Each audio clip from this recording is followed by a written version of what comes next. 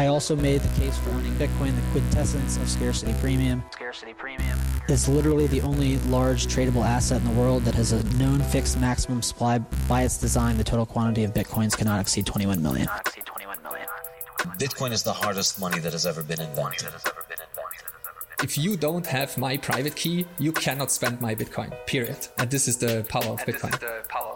It's the first time we figured out how to create true property that you can take possession of with full custodial rights. Hey, what's going on, everyone, and welcome to another episode of Talking in Bits, where we walk you through Bitcoin bit by bit so we can provide you with the information you need to succeed and persist. Back with another episode, and I'm really excited to have this episode. I got Keith Mukai. Did I say right, Mukai? That's right, yeah. All right, how's it going? It's good, it's good. Hey, I appreciate you. So for the listeners, I literally just met you this morning. That's right. So I followed you before this, so I must have seen something Seedsigner related, I'm assuming, something you were doing that I was interested in where I followed you.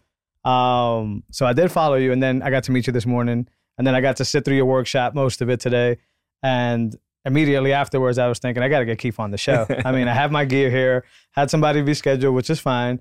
But I was like, I'll kick myself in the ass if I don't ask Keith to be on. And then here you are, man. Thanks for your time, man. Yeah, for sure. Glad to be here. Appreciate it. So Keith, before we get into deeper about Seedsigner and everything you got going on, let the listeners know a little bit about yourself and how you got to where you're at right now. Yeah, so professional programmer, got about 20 years of programming experience. And found Bitcoin slowly in about 2017.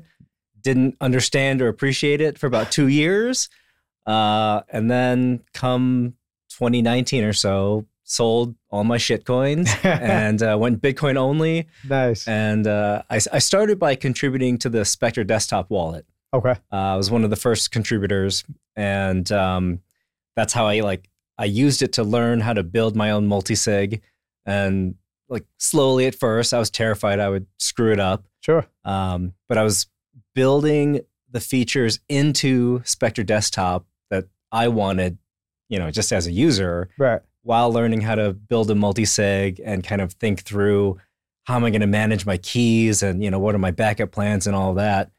And then just over the course of my Bitcoin journey, 2021, got to meet Seedsigner the man, at the Miami Con. I got to call him Seedsigner the man because, well, first of all, he is the man, right? He's an awesome dude, but he's a NIM, So it's always confusing because it's Seedsigner the man created Seedsigner the project. Yeah. See, I didn't even know that.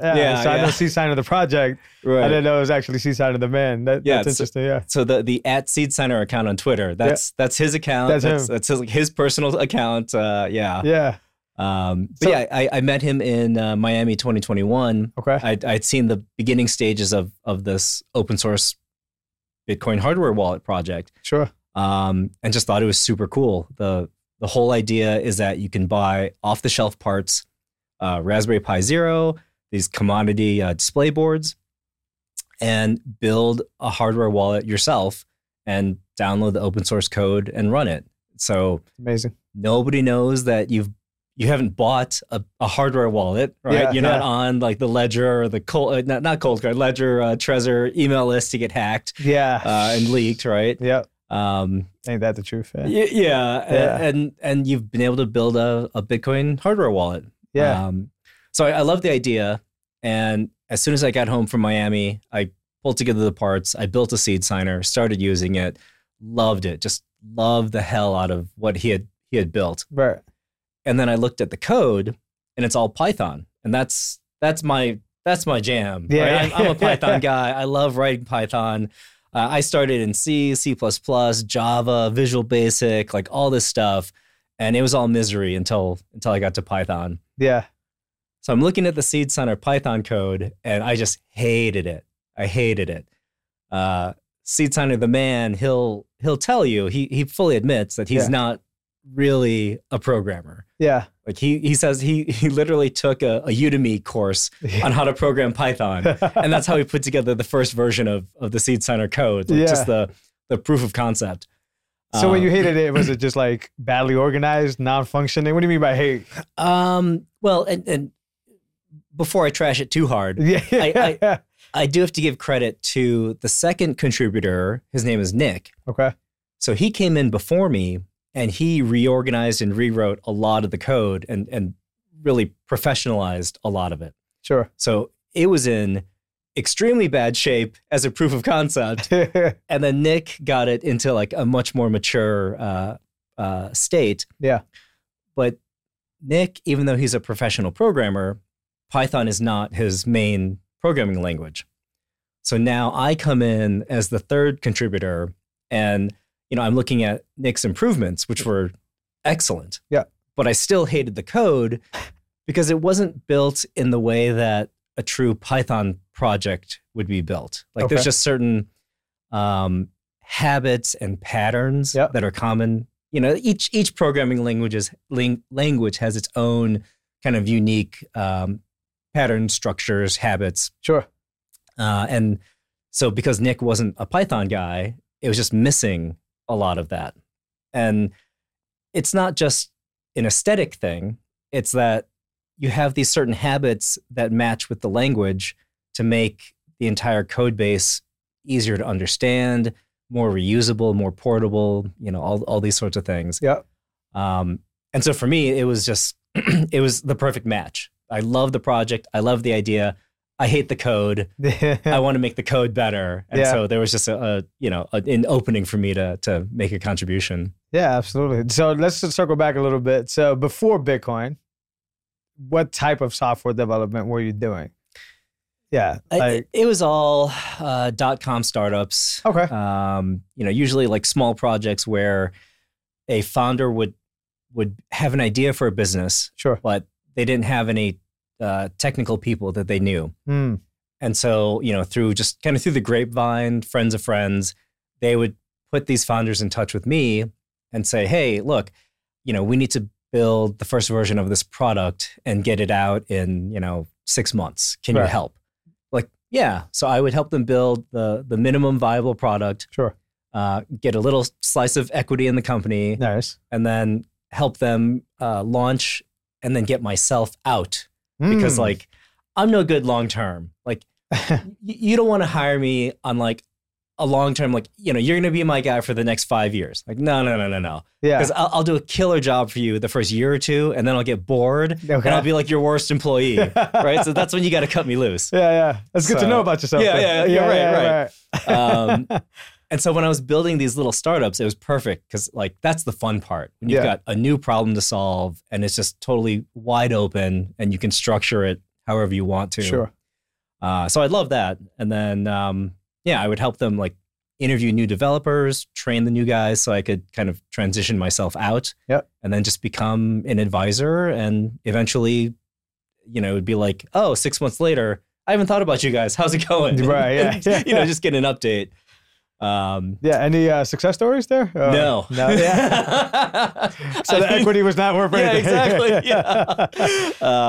That's life with startups. That's true. Yeah. No, that's fascinating. And then you specifically Bitcoin though, like, can you remember, I don't know if I should say the first conversation, the first article, what was that like, whoa moment, that eureka moment, as we all Bitcoiners like to say? Do you remember what that is? I didn't really have that. Like most people that get into Bitcoin, they've got that like nerd friend that's like, yo, you got to check this out. Yeah. So I'm that nerd friend for everyone else, but I don't have that person for me. Gotcha. So there's nobody, saying, Keith, you gotta take a look. And for me, it was just like being exposed through a couple Wired articles through the years and just thinking that sounds interesting. Yeah. And then just finally, getting around and think, okay, let's dig in. Let's buy a tiny bit of Bitcoin and start playing with it. Sure. But like I said, my first 2 years in Bitcoin, I was a shitcoiner. Yeah. I was buying, whatever the hell. Cardano is the future and going on all these, dead ends. Yeah. And at the time, I was like, I don't understand these people that are saying, make sure you've got at least X allocation in Bitcoin, right, while you're off shitcoining. Yeah. And, I was so new, I didn't get it. I'm like, oh, Bitcoin, it's like the dinosaur coin. Yeah. And it's the boomer coin. It doesn't do anything. Right. Like, I don't understand these people. But you know, the more time I spent in shitcoin land, and as a programmer too, like I wrote some Ethereum smart contracts, launched some Ethereum projects. I wrote EOS and Wax smart contracts. I don't even know what that is. That sounds terrible. That's a good Bitcoiner. You don't know these other no, these you other lost me at chains. that one. Yeah. But so all right. Actually, you brought Gigi up earlier. This is actually the first time I had Gigi on. He kind of came from that perspective too, where he was like, you know, he's a software developer, and he was like, developing for those shitcoins is what caused me to understand that they're just shitcoins. Can you expound on, not necessarily what he meant on that, because you can mean something else, but like, what is it about working with them that exposes that they really are worth nothing? Well, you know, I mean, for a non-programmer, the entire concept of a smart contract sounds like so like complicated and magical and all powerful. Right. You know, like there's just the hype around it, and it's really hard to dig in and understand what's really going on. And then especially for something like Ethereum, the actual programming language, Solidity, it's very simple. I mean, intentionally so. Like it's built to be stripped down and a simple language. And instead of seeming like magical and all powerful, it's like, oh, I just, you know, like if you're going to transfer, like I make, you know, Keith shitcoin and I'm going to transfer some to you. Yeah. Is literally like, oh, take Keith's balance and minus 10, take Jose's balance and plus 10. That's it. Right. And that's like, you know, 3 lines of code. Yeah. Like, oh, that's the magical like shitcoin fountain. Right. That's insane. Yeah. And then like for EOS and Wax, you don't need to know the details, but Wax is a clone of EOS. Ooh. The same architecture. Yeah. It's just there's 21 server clusters running an off-the-shelf database in each cluster. And as long as the 21 server clusters agree on the state of the database, that's their consensus. Interesting. And you know, so when you're programming in that system, you're literally just making database updates in your smart contract. Right. You know, so nothing about this feels like the magical impenetrable blockchain. Right. It's just the same kind of tech programming I've been doing for 20 years. Kind of just sounds like an SQL database. Right? It is. Right? I mean, it's literally a MongoDB, a Mongo database behind these 21 server clusters. Yeah. And the only twist is that there's 21 of them and they all have to agree. That's it. Yeah. And so, you know, when people are like, oh, well, the blockchain is forever. I'm like, really? Because look, I'm just going to update this value right here, you know, and it's just manipulating a database. Gotcha. So, and in Bitcoin, that's different in what sense? Many, I'm sure. Yeah. But like, like, I mean, yeah, we don't have the notion of updatable data storage. Right. You know, and okay, we can't do most of these smart contract like applications. But I think the Bitcoin architecture is just smarter. Like you have this bedrock layer 1 foundation. It doesn't screw around with adding extra features and extra possibilities. Right. It's just tick-tock, next block, lock it in stone, move on to the next one. And that's all we need in our base layer. Yeah. Like we can play on layer 2s and layer 3s and whatever if we want to add, you know, smart contract support or side chains or all these other concepts. I don't know, like space chains and, you know, drive chains. I can't keep up with all this lingo. But we just don't need it on the base layer. Right. And the reason all those imaginable things are, I guess, could become reality is because the base layer is so strong. Yeah. Like you at least have some like foundational guarantees at the end of the day. Yeah. So in that situation, you say we could play around all these layers. I kind of see Lightning as that new playground. Well, it's not new. It's pretty much been around. But that playground where more innovation is happening than on the base layer. How do you feel about Lightning on a day-to-day use, but also as a software developer? How do you feel about Lightning? Ooh, so yeah, no, hit me. Since my projects have really focused on self-custody, multi-sig, the hardware wallet, I've had to really cut off the Lightning rabbit hole. Sure. Because if I try to go down, like there's so much happening in Lightning. Too much. I can't keep up.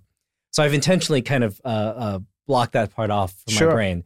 But that being said, I did just spend a week in El Salvador. Yeah. And, tried to pay with Bitcoin wherever I could and just seeing like which vendors and which stores accepted and, how familiar or not they are with doing a Lightning invoice. But like I personally, I use custodial Lightning wallets. Sure. I use Wallet of Satoshi. I spend fiat through Strike to a Lightning invoice. Yeah. And I run a Bitcoin Core node at home, but I don't run my own Lightning node. Yeah. And, it's the right decision for me. And I think for most people. Yeah. But I think it is a little worrisome that even someone like me says, you know what, it's just way easier and more practical to just go custodial Lightning. That's a great point. Yeah. And, so I don't know what that means for the long-term health of the Lightning network. I think it trends towards custodial, unfortunately. And I'm glad you said that because I think you're absolutely right. I think, somebody like yourself that's willing to get into the weeds and doesn't want to manage channels. I'm the same exact way. So early 2020, decided to get my Raspberry Blitz. Somebody, great person, mentored me through, setting up a Lightning wallet and doing all that. Fantastic. I still have that same node that's actually running. But like you, is Moon custodial? No, it's non-custodial. I think it's half. Yeah, right. There's some trickery there. I think it's like a one of two where they have a key. Okay. But because it's a one of two, it means they can move the on-chain funds around. Right. So I've done most of my Lightning stuff through Moon. I just find it's a beautiful looking wallet and it works very well. But what they do with their atomic swaps and when they go back and forth, I just think, like you said, for a person who just wants to take advantage of Lightning and not have to deal with channel balancing and stuff like that, I just think it's the right thing. I thought balancing channels would become easier. And I'm sure there's a lot of people listening or some developers out there that are like, oh, well, now we have, Lightning liquidity and things like that we can provide. But the more they keep telling me that there's a solution to balancing channels, the more confusing it gets to me. Right? It just seems like overkill. And maybe I'm just being lazy, but I'm glad you said that because I thought it was just me. But somebody as technical as yourself not wanting to do it kind of trends towards this is going to be a custodial solution, like a PayPal 2.0. Well, and, so Seed Signer the man down in El Salvador, he paid with his Moon wallet, a Lightning invoice, and he paid, I think, like a 40-cent fee on a Lightning invoice. Okay. And he's like, what the heck's going on? Why is it so high? Right. And like I did a transaction with Strike and it's, like 1 cent fee. Sure. And I think it's because his Moon funds were probably on chain at the time. And so they had to do, some loop in to get it into like a Lightning, state and then do the transfer. So he's paying like on-chain fees plus the Lightning, the minimal Lightning routing fee. But at the end of the day, as the user, he's just like, well, why does mine cost more than yours? Yeah, exactly. Yeah. And then it's hard to explain because then you can just sit there. Yeah. Especially hard to explain with Moon because they're doing so much magic behind the scenes. Yeah. The more I keep hearing Moon doing magic, the more I think is Moon's doing some bullshit back there. I love the product. I worry about them. I think they have a very, and I'm not deep into understanding what they're doing. Sure. But my base level understanding is like, I think they are trying to do something really clever and innovative, but there's just bound to be cases like Seed Signer's situation where your liquidity is on the wrong side of the on-chain, off-chain distinction, and you got to pay a fee to cross that chasm. Right. Their wallet is so beautiful though, like functioning wise, and it's the best newbie onboarding wallet that you can really get. You could just literally, hey, download this and go. I challenge you a little bit on that though. What you got? My qualm is that the Moon backup is not standard. It's their own like code numbers that you write down, and then you have this encrypted blob that you can download or it's safe to put up in cloud storage. But the entire restore process is unique to Moon. Yeah, that's true. And so for me, as like a guy who's worked on Spectre Desktop, who works on Seed Signer, and Seed Signer's interacting with as many wallets as possible. Yep.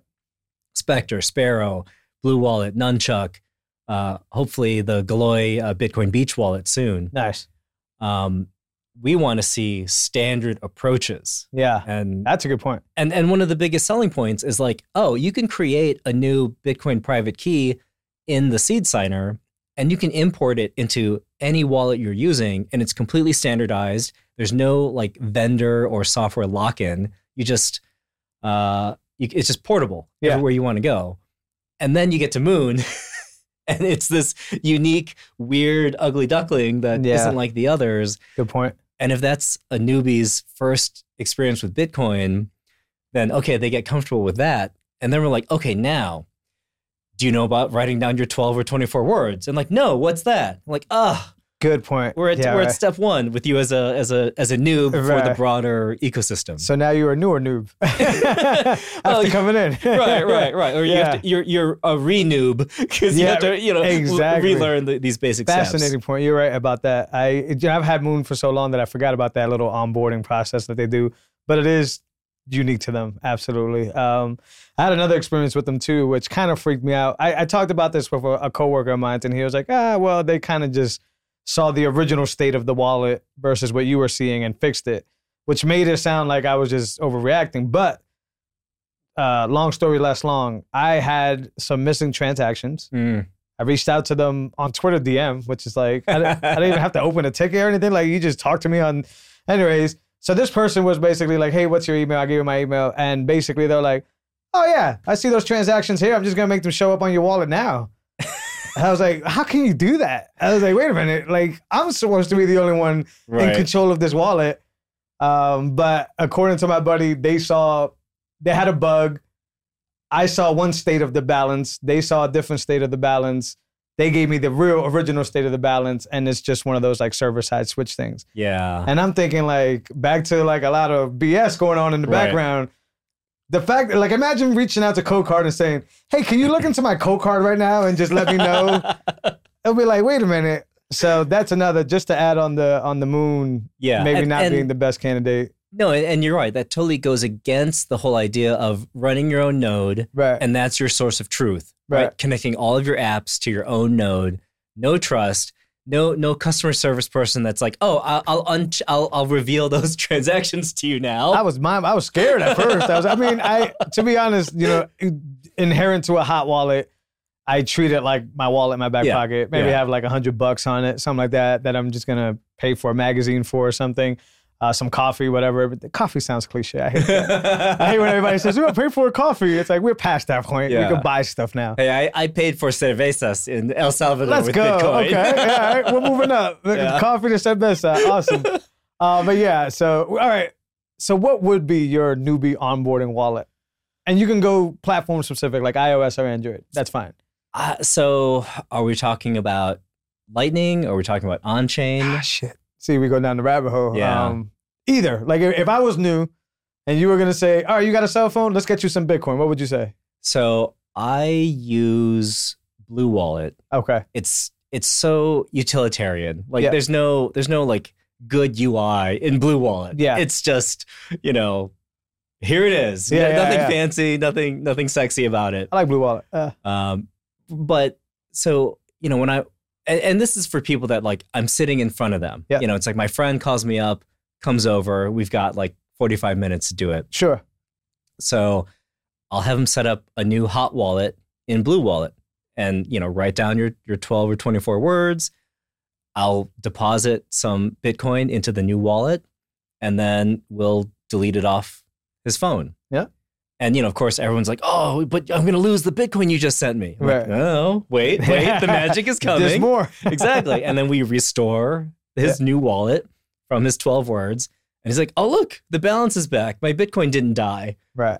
And, then I can explain, because your Bitcoin doesn't live on your phone. Right. Like, the words give you access to the Bitcoin that exists in the global network. Yeah, right. The Bitcoin exists out there. Yeah. Not in this device. That's really how you trip them up, then. Out there, they're just like, what the hell? And this is money? Yeah.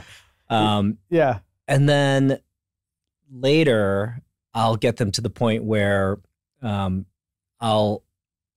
kind of depends. Like, because of the work I do with Seed Signer, if I think they're ready to start dealing with a hardware wallet, then I'll give them a Seed Signer and I'll help them create a watch-only wallet in Blue Wallet. And so now we've got the keys controlled by Seed Signer, air-gapped, separate from their phone, watch-only wallet on the phone, and then same thing, walk them through the signing process and all that. Right. So you start them off with the Blue. That's what I would do. And recovery, that's a good lesson too. A lot of people forget that, even I've been guilty of this, where it's like you get your 12 words and you just think those things are good without even running them through. I made that mistake with all of my hardware wallets when I was a newbie. Yeah. I wrote down the words. Yeah. I've never lost my backups. Yeah. But after writing them down, I then started transferring my funds into the hardware wallet. Yeah. And at that point, I was terrified of doing anything to the hardware wallet. Whereas what I should have done was, just like I do with the hot wallet, transfer a little bit in, wipe the hardware wallet, reset it, restore it from my backup words. Sure. And then make sure it's still, the same wallet. Yeah. But I never did that. So like 2 years went by, starting from like 2017 to 2019. Right. And I'm just like, I don't even know if my backups work. Yeah. And I didn't know how to check. I didn't know what to do with them. At the time, I didn't realize that a Ledger backup should work just fine in a Trezor and everything else. Sure. Like this whole portability idea. Yeah. I was just like, I'm trapped on this Ledger and I don't dare, tweak it because I'll lose all my funds. Yeah, especially with the code card, because now I take it for granted, but it kind of just seems like very intimidating. Oh, right? yeah. Where it's like, what the hell is this thing? I'm going to break something here or whatever. Now, in retrospect, it's actually simple. They're all pretty simple, but yeah, I can see that. So test your seed phrases, folks. That's a good one that I haven't heard many people say when they're on board. All right, I do like Blue Wallet. Blue Wallet is awesome. I can't get Lightning to work on my Blue Wallet. I know it requires, I'm going to butcher this. LN bits. Okay. In order to kind of, and I know you kind of jumped off the Lightning wagon, but I think it's because I have a Raspberry Blitz, and Raspberry Blitz, the only way you can connect to your Lightning node on Blue Wallet is through LN bits. I don't know how to function LN bits, so I lost myself. But I love my Blue Wallet because on-chain, that's connected to my node. Yeah. And then I could just literally interface with my node and have a good time with that. All right, well, let's get a little nerdy here. Sure. So Blue Wallet, it's on your phone. Yeah. It's traveling around the country, around the world with you. Yeah. And you're talking to your node at home. Yep. So are you using Tor to do that? Yes. And it's slow. Hella slow. Painfully slow. Yes. Okay. So the easiest way to fix this is to run Tailscale on your node. I've heard of this, but I want you to explain it to me because I'm confused by that. So Tailscale is essentially a VPN server. Okay. So you're running a VPN server out of your home. And so that means when you're away, you can connect into your home to talk to that VPN server. Okay. And, excuse me, the whole point of creating a VPN is that you're creating a secure tunnel where nobody outside of the tunnel can see the information going back and forth. Right. So once you've set up the secure tunnel into your own home, now you can access your node as if you were plugged in right next to it on your home network. Amazing. So you don't need Tor. Yeah.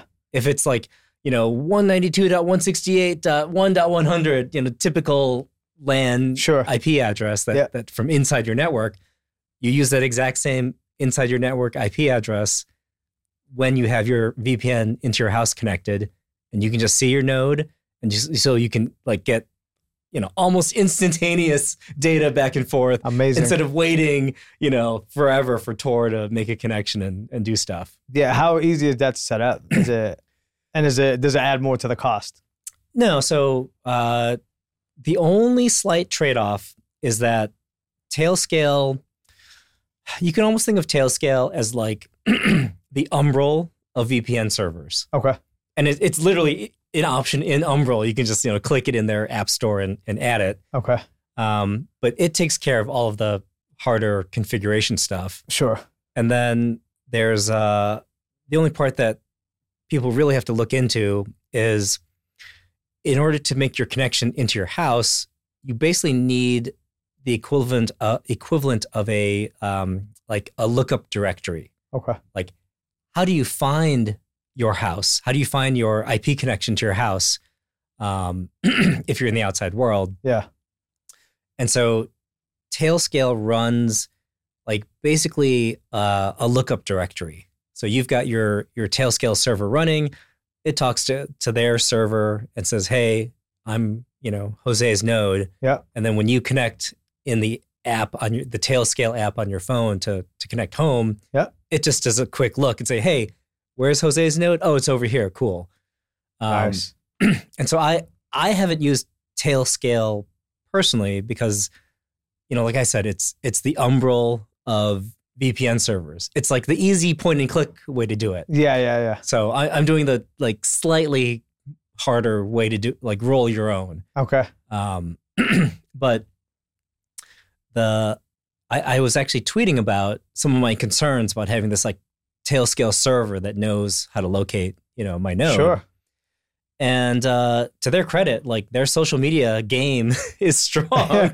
So their social media person, whoever it was, responded and put up like all these, links to like how their system works. And, I only looked at it briefly, but it kind of looks like they've got a pretty good system. Like there isn't that much, or maybe no trust involved. Yeah. Is that the best alternative to Tor you've been able to find?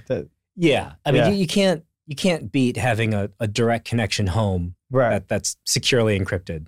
I'm gonna have to look into that. I actually have an Embassy Suite Pro showing up in the next few weeks, which means I'm just gonna redo my whole Bitcoin core. I might actually run a prune node, just because they come with 2 terabytes. I know we're approaching about 500 gigs here, so I wanted to do that. But if I run a prune node, but reset my Lightning, and then I'm gonna look into that because I do want to use Lightning that's non-custodial.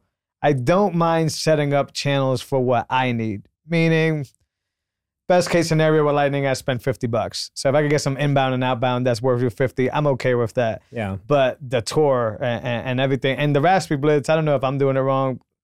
The continuous updates to Raspberry Blitz just, I know it's an open source project and it's going to get updated, but the updating process just knocks down your node for easily 6 to 8 hours at a time. And maybe I'm doing it wrong. I don't think so.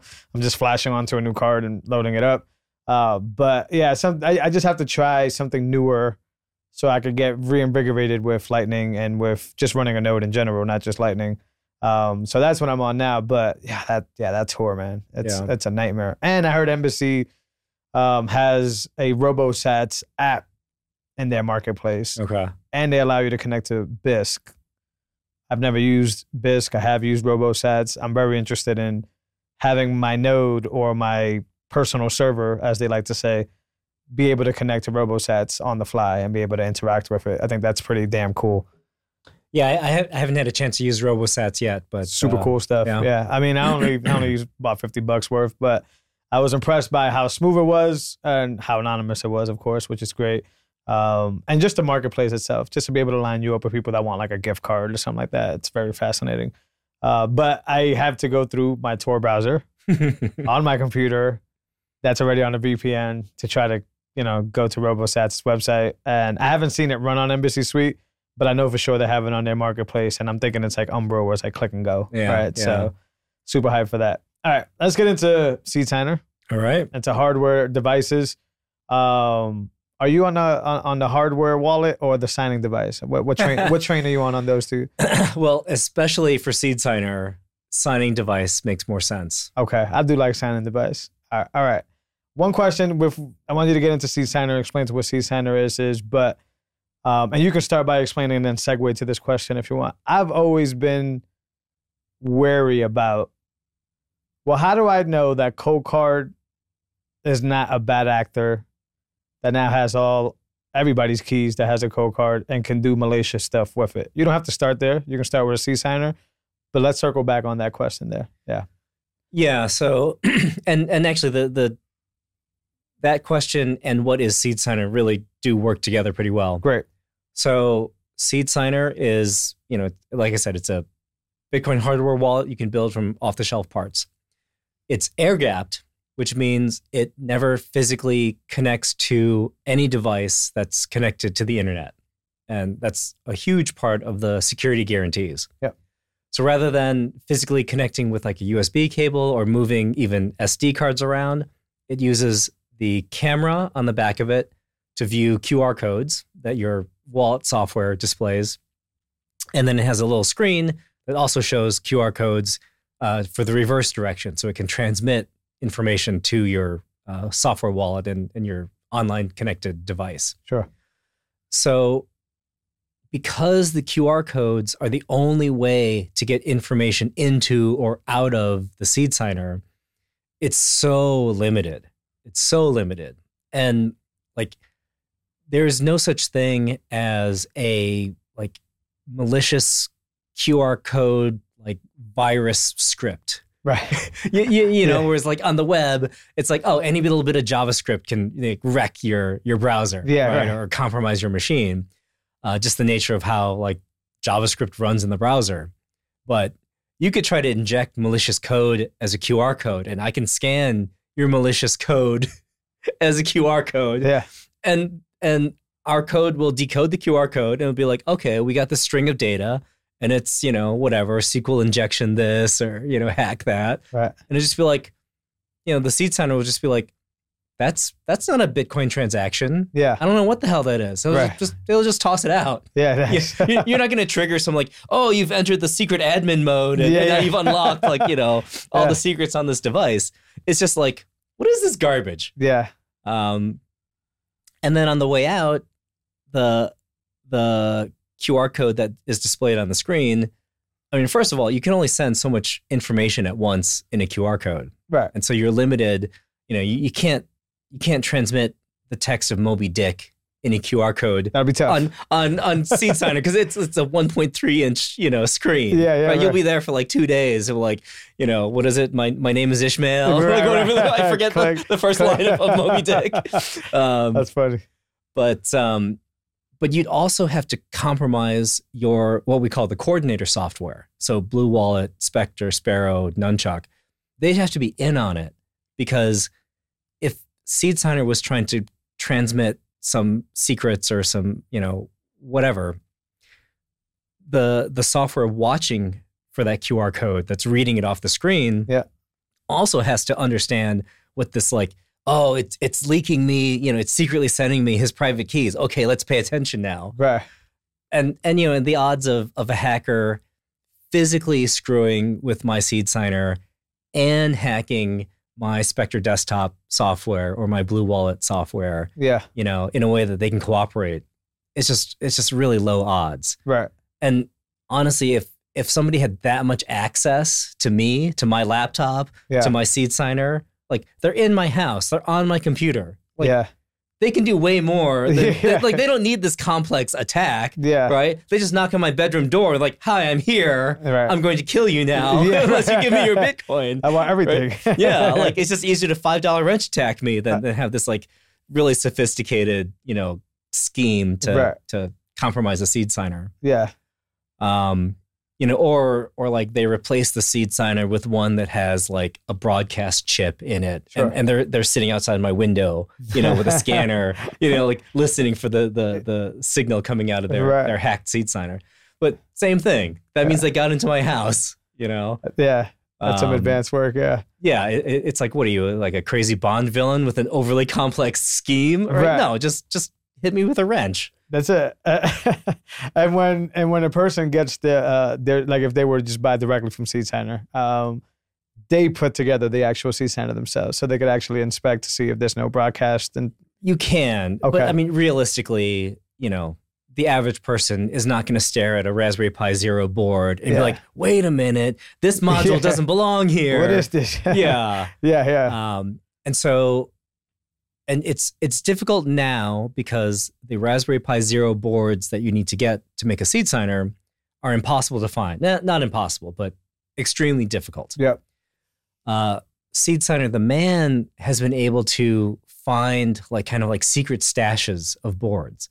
You know, like there was some university like computer science lab where they had plans to use the exact same board, you know, as like a student exercise, and they ended up canceling the program. So they had, I don't know, let's say 100 of these boards lying around.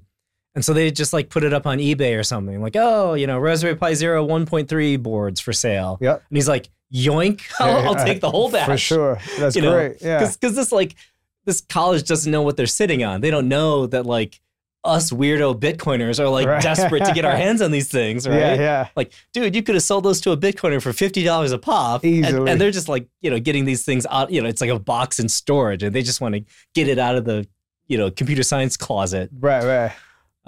Yeah. So you could buy it that way or you cannot buy it that way. But back to the original question, how do I know my code card can't, basically there wasn't something put in there. I'm trying to word this question right. I know you want to know what I mean, but how do I know that when I buy my seed signer, I could verify that it hasn't been tampered with? Same with the code card. That I know I can't verify the code card unless I break the thing open. You can. Can you? Okay. And I don't want to FUD Cold Card or any of the wallets. Usually the method is by doing the exact same operation on another device or 2 or 3 or 10. Okay. So if you already have a cold card, you get a brand new seed signer and you say, okay, I'm going to enter my 12 or 24 words and I'm going to export that wallet XPub to create my wallet, in whatever software. Yep. And I'm going to do the exact same process with my cold card. Did I get the same wallet? You should. But if you didn't, something weird's going on. Yeah. Or you typed in the words wrong or, whatever it is. Yeah. And then, things like there are other tools on board that you can use. Like if you're trying to create a new seed and you want to pick random words out of a hat. Yeah. Right. So you pick 11 words, your final word has some extra math behind it. And so you can't just pick the 12th word and go with it. Okay. You need some device to do some calculation for you to say, this is a valid 12th word given the 11 that you've already picked. Right. And so Seed Signer can do that. I'm almost positive Cold Card can do that. And then there are other online tools that you can download and run on an offline computer. Gotcha. And so you can do, pick the exact same 11 words on all these different methods, calculate your 12th word and see if they match. Okay. And so just by doing these sorts of like redundant parallel verifications, you can start to build confidence that in 2 directions. Like I'm less worried about getting an evil device. I'm more worried about just bugs in the code. Yeah. And, and so that something like that is just a way to vet that the code is doing what it's supposed to be doing. And, there isn't just something going wrong. Yeah. But and I'm just being way over the top paranoid here, but in a situation where for seed signer is stateless, right? So once you unplug it, it loses everything. Yep. Your code card is not stateless. Yep. So, and the example of the examples you gave was more like computational Bitcoin everyday workings. But what about like backing up information that it shouldn't back up? So if I have my private keys on this code card, see on the seed signer, I'll just unplug it. It's over, right? It's stateless.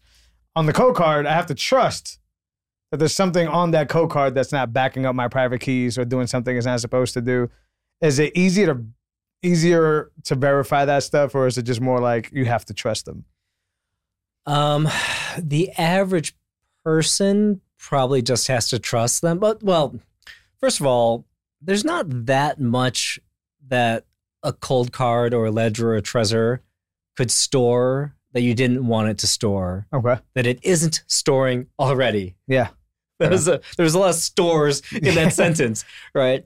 But like those sorts of devices, the normal kind of hardware wallets, they're designed to keep your private key in storage on the device for as long as you're going to use it. And so your most important secret is already on board. So, just thinking off the top of my head, the only thing I can think of that I wouldn't want the device to store would be like if I have a BIP39 passphrase on my seed. Because if that's the case, if you have my seed or my backup words, but you don't have my BIP39 passphrase, you cannot move my funds. Right. The BIP39 passphrase essentially changes your seed into a totally different seed. Right. And so that I would not want stored on a cold card or ledger or Trezor. I want to have to type in that passphrase every single time so that if somebody were to, steal my cold card and had, an infinite amount of time to like poke at it Sure. to try to pull the secret out. Okay, maybe eventually they can get my seed out of it, but they don't have my passphrase. Right. That's a good argument for a passphrase. We actually here we talk about a lot of like passphrase being your worst case scenario. Not worst case scenario, but the opportunity to shoot yourself in the foot increases highly when you have your passphrase. So we actually recommend that our clients here at Unchained not use a passphrase. It sounds like you're pro passphrase, if that's even a term. I just made that up. Well, everything is nuance, right? This is a complicated world. Yeah. For single sig, a naked single sig without a passphrase scares me. Yeah. Like basically all the decks are stacked against you on a naked single sig, right? Because all your eggs are in one basket, and so you need backups of your like 12 or 24 words, right? So you spread them into 2, 3, 4 different locations. But now that you've done that, and there's no passphrase on your single sig seed, any one of those backup locations gets compromised, the thief has all of your wealth. Sure. Right? It's not even a single point of failure. You've just created 4 points of failure or whatever it is, right? You've increased greatly your points of failure with single sig with no passphrase. Whereas again, if you had those 3, 4 backups out in the world with your single sig, but there's a passphrase on it, now it doesn't matter that they broke into that vault on that desert island, and they stole your 12 words. Without the passphrase, it's useless. Right.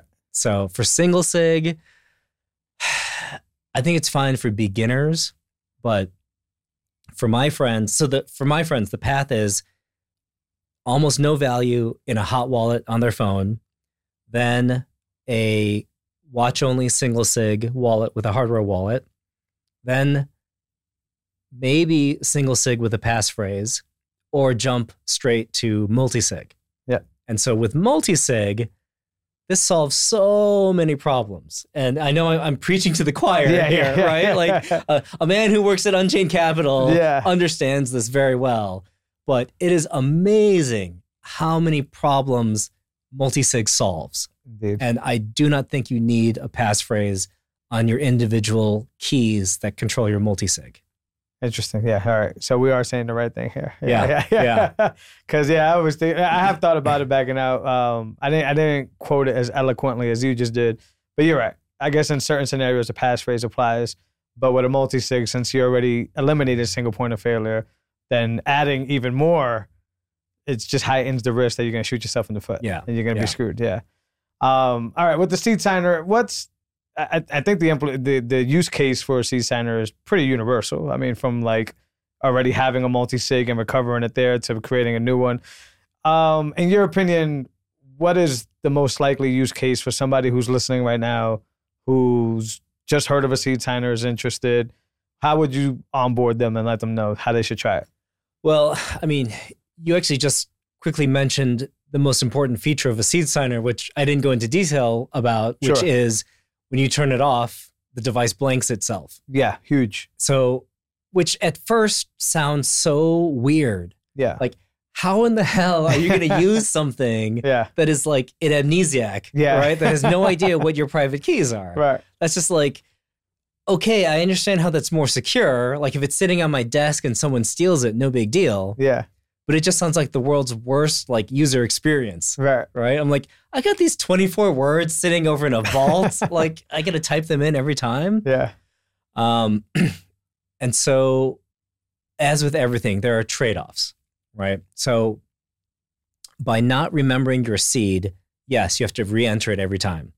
Sounds terrible. And I already said that the seed signer has a tiny little 1.3 inch screen. Yeah. This is not what you want to be like typing on, you know, all the time, right? But so one of my first contributions to the Seed Signer project was exactly this problem. I'm like, I love this project, but I don't want to be typing my damn words in every time. Sure. Can we make this faster? What can we do? And I think I have to credit Brecky, Brecky von Bitcoin. Yeah. Oh, yeah. Who works at Swan with the idea, like maybe 2 years ago, he was trying to make a QR code out of pepperoni on a pizza. Right? It was this huge, like mega-sized pizza. Yeah. And he had cut pepperoni slices into squares. Yeah. And he had pre-planned, he printed out a QR code that was like valid. Yeah. And he's using it like as his template to like put down like the pepperoni slices. Yeah. And the goal was that when he was done, you'd be able to scan, the damn pizza. Yeah. And it would be like a Bitcoin address, or I don't know what it was. Yeah. But unfortunately it didn't work. Okay. He said the problem is in the hot sun, the pepperoni starts drying up and it starts curling. Yeah. So his perfectly cut square pieces of pepperoni just curled their way into an unreadable QR code failure. Yeah, right. But anyway, with Brecky's pizza in the back of my mind, I was like, okay, what if we could convert your seed phrase into a QR code? Yeah. And except we can't take a picture of this QR code, because this is what we say about your 12 or 24 words. Don't ever take a photo of it. Don't store it digitally. Exactly. And the most paranoid people even say you can't use a printer because printers have memory in them. And so, even then you're not safe. Right. So, okay, I want to create a QR code. I can't take a picture of it. I can't print it. How the hell do you make a QR code? Like, well, you could try drawing it by hand. Sure. Which sounds insane. Yeah. No one other than Brecky is like, yeah, let's make a QR code, by hand. Yeah.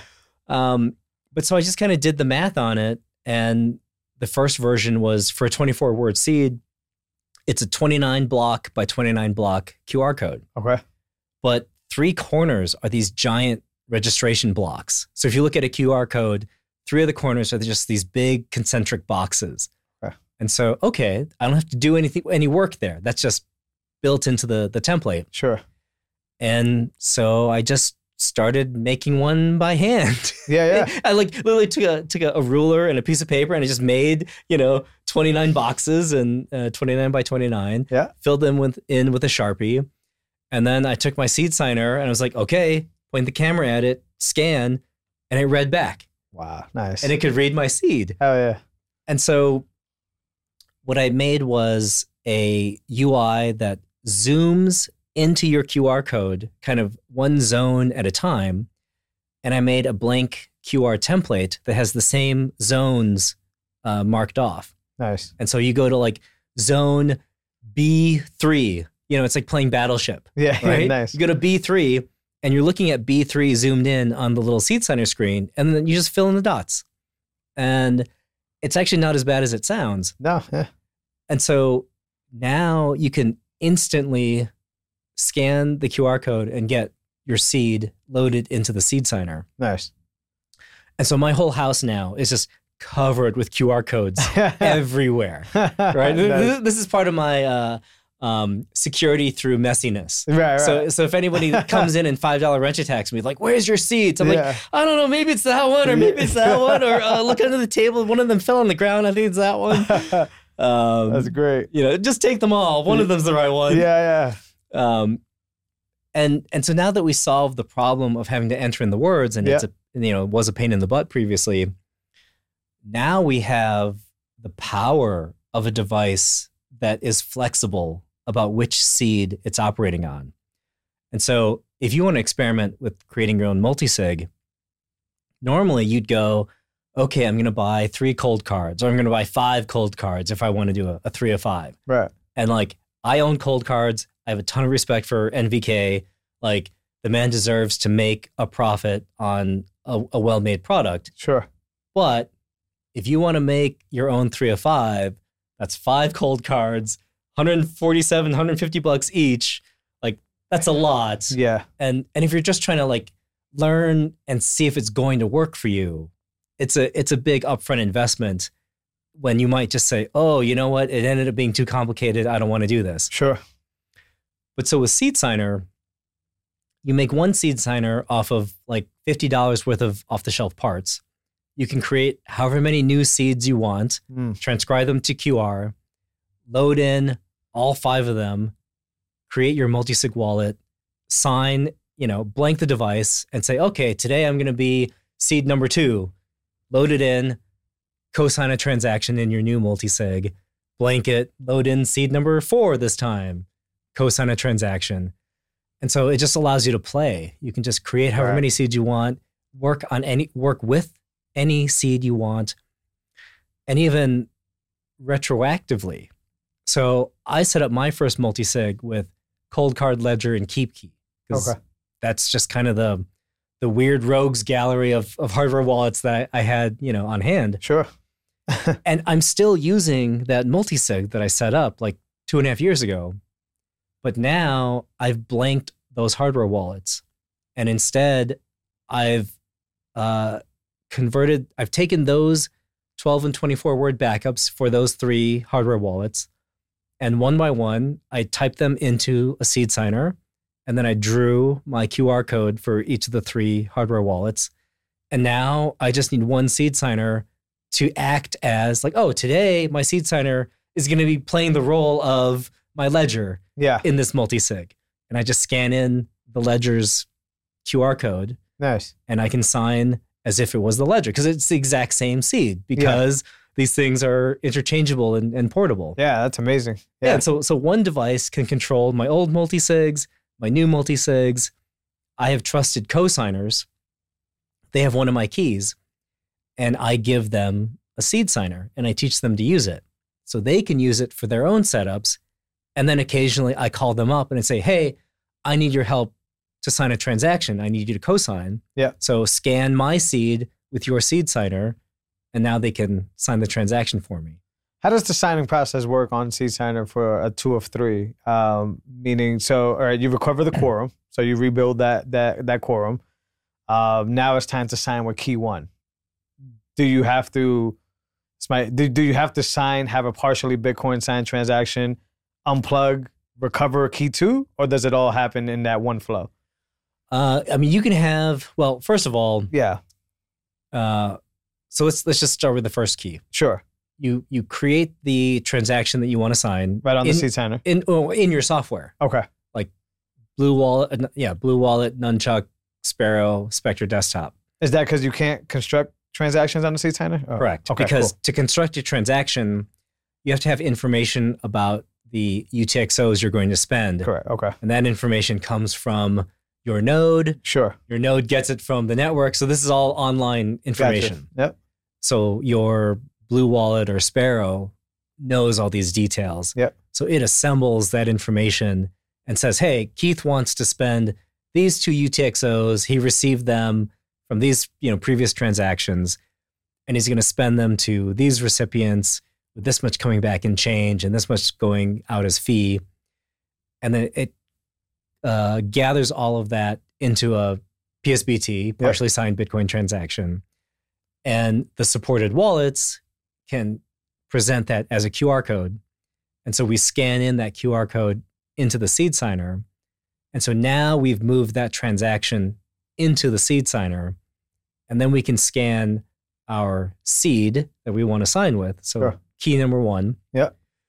And at that point, the seed signer goes through a PSBT review flow where it shows you the transaction to as much detail as possible so that you know exactly where your Bitcoin is coming from and where every sat is going to go. Yeah.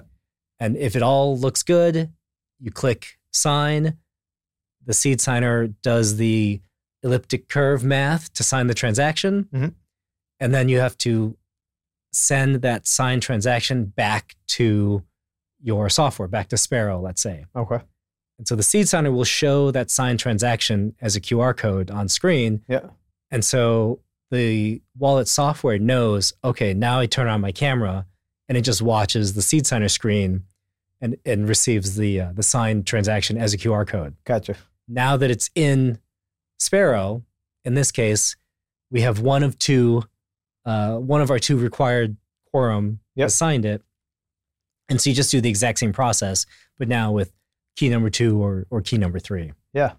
And then some people have asked, like, hey, if I have like some crazy, 4 of 7, can I just load all 4 keys at once and just do one signing operation? Because they're all there. Yeah. Right? Like, yeah, we haven't built support for that because why why is a whole quorum of keys in one place at one time? Sure. Like, yeah. what are you doing? What was the point of having a multi-sig? Right, exactly. Right? So it should be, you use your seed signer to sign one transaction at home. Yeah. And then if you're me, like I said, I call up my friend and I say, hey, Jose, I need you to be key number 2 for me. Sure. Sign my transaction. And then if it's a 3 of 5, maybe now I got to oh crap, I got to go drive to Arizona to my secret vault and get to that key, scan it. And now we've got a quorum of our 3 of 5 or whatever it is. Right. Which I think it's very important, because I think a lot of people also forget, like, if you have a multi-signature, that would be like the vault, right? Like, you don't want to constantly be spending from your vault, right? So this isn't a hot wallet. You shouldn't want to so if you're reaching out to me to be your second cosigner and it's for like $25, right? Like, it's like, you know what? I'm not going to cosign. Go call key number 3. Right. Like, it's a lot of people forget that. They're like, oh, but that's really difficult to move my Bitcoin. It's supposed to be in a vault example where you want the utmost privacy and you want as many steps in between you and your Bitcoin as possible. Okay. And also, I like having a human, and this is where I without, I don't even have to shill. Like, I like Unchained Capital. Yeah. right. I like the way it's structured. Yeah. Because I want another person as an option to be involved in my transaction. Right. Like, if you're my key number 2 and you're my best friend, and all of a sudden I'm like, hey, sign this transaction for me, and you're like, whoa, bro. Yeah. I don't know how much Bitcoin you have, but you're moving a lot right now. Yeah. What is going on? Right. And if I give off like a funny vibe and I don't give you like a good answer, you're going to be like, we'll just have an arrangement where you just start lying. Yeah. Right? Like, let's say we're on a Zoom call. Yeah. And I'm saying, hey, man, I need you to sign this for me. And you're like, holy shit, bro, are you like buying a house? What's happening? I'm like, oh, it's all good. Yeah. Because there's a guy off camera, like with a gun pointed at my head, right? And then I'd have you start lying. You're like, okay, look, man, I know, like, I'm supposed to be your boy and all, and you trust me, but like, I just moved to this new apartment, and like, I'm not sure I know where your key is, man. Yeah. Right? You just lie right. so that you can't sign. Yeah. And I'm like, what? What do you mean? You asshole. Right? And then the guy with, we hang up, and the guy with the gun is like, what was that? I'm like, don't worry, I'll call friend number 3, right? Key number 3. Right. And then the same thing, right? Yeah. And then I'm like, well, shit, I've got bad friends. I trusted the wrong people. And now I'm probably going to be dead. But like plausible deniability, right? Exactly. Like we can have arrangements set up. Yeah. It's like, look, I'm never going to move the value of a house in Bitcoin unless I give you a damn good reason. Exactly. And if you see me saying, it's all good, man, let's do it, just sign it, buddy, then like, call 911 on my behalf. There's right an now. issue there. Yeah. So how does the seed signer respond to, now that you brought up Unchained and collaborative custody, how does the seed signer respond to that third key that you don't have the information for, right, in a collaborative custody deal? Doesn't matter. Same way as your cold card number 1 doesn't care what cold card number 3 is doing. Sure. Okay. The only nuance, which again I know you're deeply familiar with, is to rebuild your multisig, you need the XPub information from all 3 keys. And so that's the only part where, the seed signer would care. Yeah. And in fact, the only way to validate your change or receive addresses for your multisig is to have all of the XPubs that make up the multisig. Right. And so we have tools on board where we can say like, hey, is this really my address? Like address verifier. Sure. But it only works if you can present all of the XPubs for your multisig. If you can't, sorry, we can't validate for you. Right. And so especially during the PSBT review flow, if you have change coming back to you, you have the option to verify that it really is your change address, because that's like a I don't know if common is the right word, but it's a possible attack vector. 100%. Right? Yeah. Where like the hacker is clever enough to say, oh, here's your transaction. Your payment is really going to go to who you're trying to pay. Right. But all that return change that you're expecting to come back to your wallet, I'm just going to redirect that over here. Yeah, especially with a max spend. Exactly. And so we can verify that it really is your change address, but you have to stop and load in all the XPubs for your multi-sig wallet. Gotcha. Or you can skip verifying, but obviously it's not recommended. Not the best way to go. Yeah. Fascinating. Yeah. Super interested in like what I told you before we got started, just like, and you said a little earlier, just the education part of it. Just like all these intricacies, especially about multi-sig, I may have the benefit of knowing because of what I do, on a day-to-day, but the majority of people don't. Yeah. Right? Because cold storage is still, like a one and done type deal. People set it up, they put them away in their safes or whatever, and they just don't come back to it. They don't play around with it. A lot of people still don't realize Bitcoin lives on addresses, right? They still, like you said earlier, it's on the device. Yeah. It's not. And I think with tools like the Seed Signer, a person or a group of people can empower themselves to actually learn the intricacies of how this works. In pretty much a testnet environment. I mean, it's not testnet, but you shouldn't be putting a bunch of Bitcoin and playing around. You can play around with something small and be able to do that. And what I'm more just to double up on that, what I'm really fascinated on is I love the QR experience. I think, whenever I can, pull out a QR code and scan something, especially when it's Bitcoin related, still feel a little weird about trusting it sometimes because you never know when your camera or the software is pulling something on you. But yeah, nobody wants to type in addresses. Nobody wants to copy and paste addresses, right? So this communication that you highlighted with that flow between like, I scan, comes in, turn this thing around, scan, goes back. I think that's an amazing workflow. Yeah.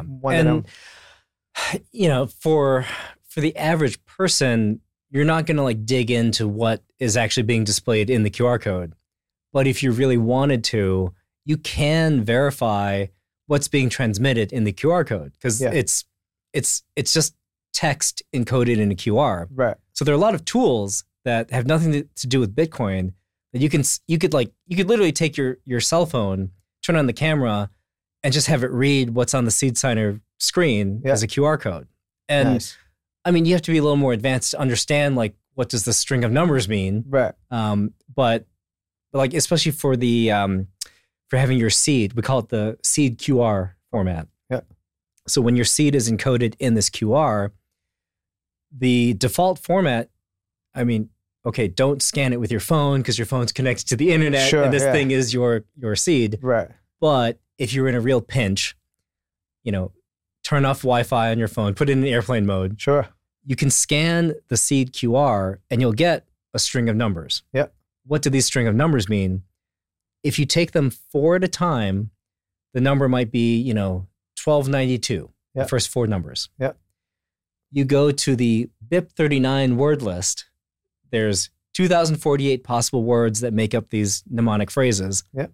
And whatever number I just said, 1292, will be on that list.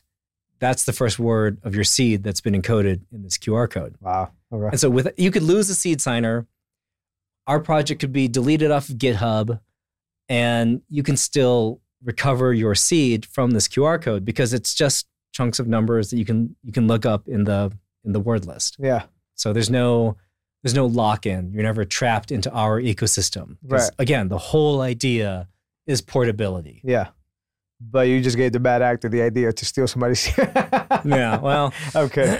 Yeah. But also portable in the other direction. So I said that I have my Seed Signer acting as my old hardware wallets because it's loading those hardware wallets private key. Yeah.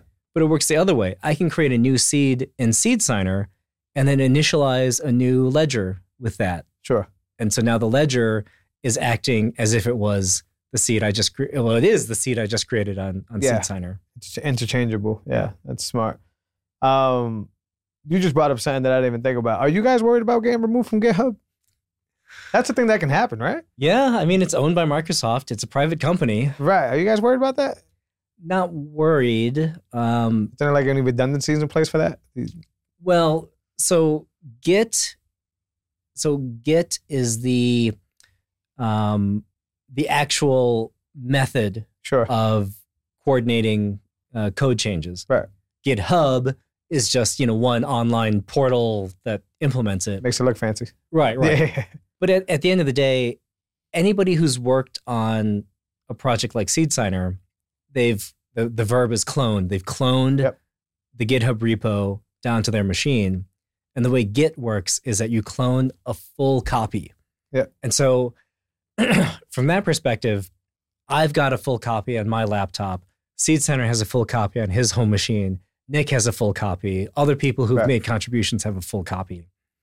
So, I mean, yeah, we would lose that, that rallying point, that gathering point. Sure. And other things like when you're discussing like issues and bug fixes, those don't come with.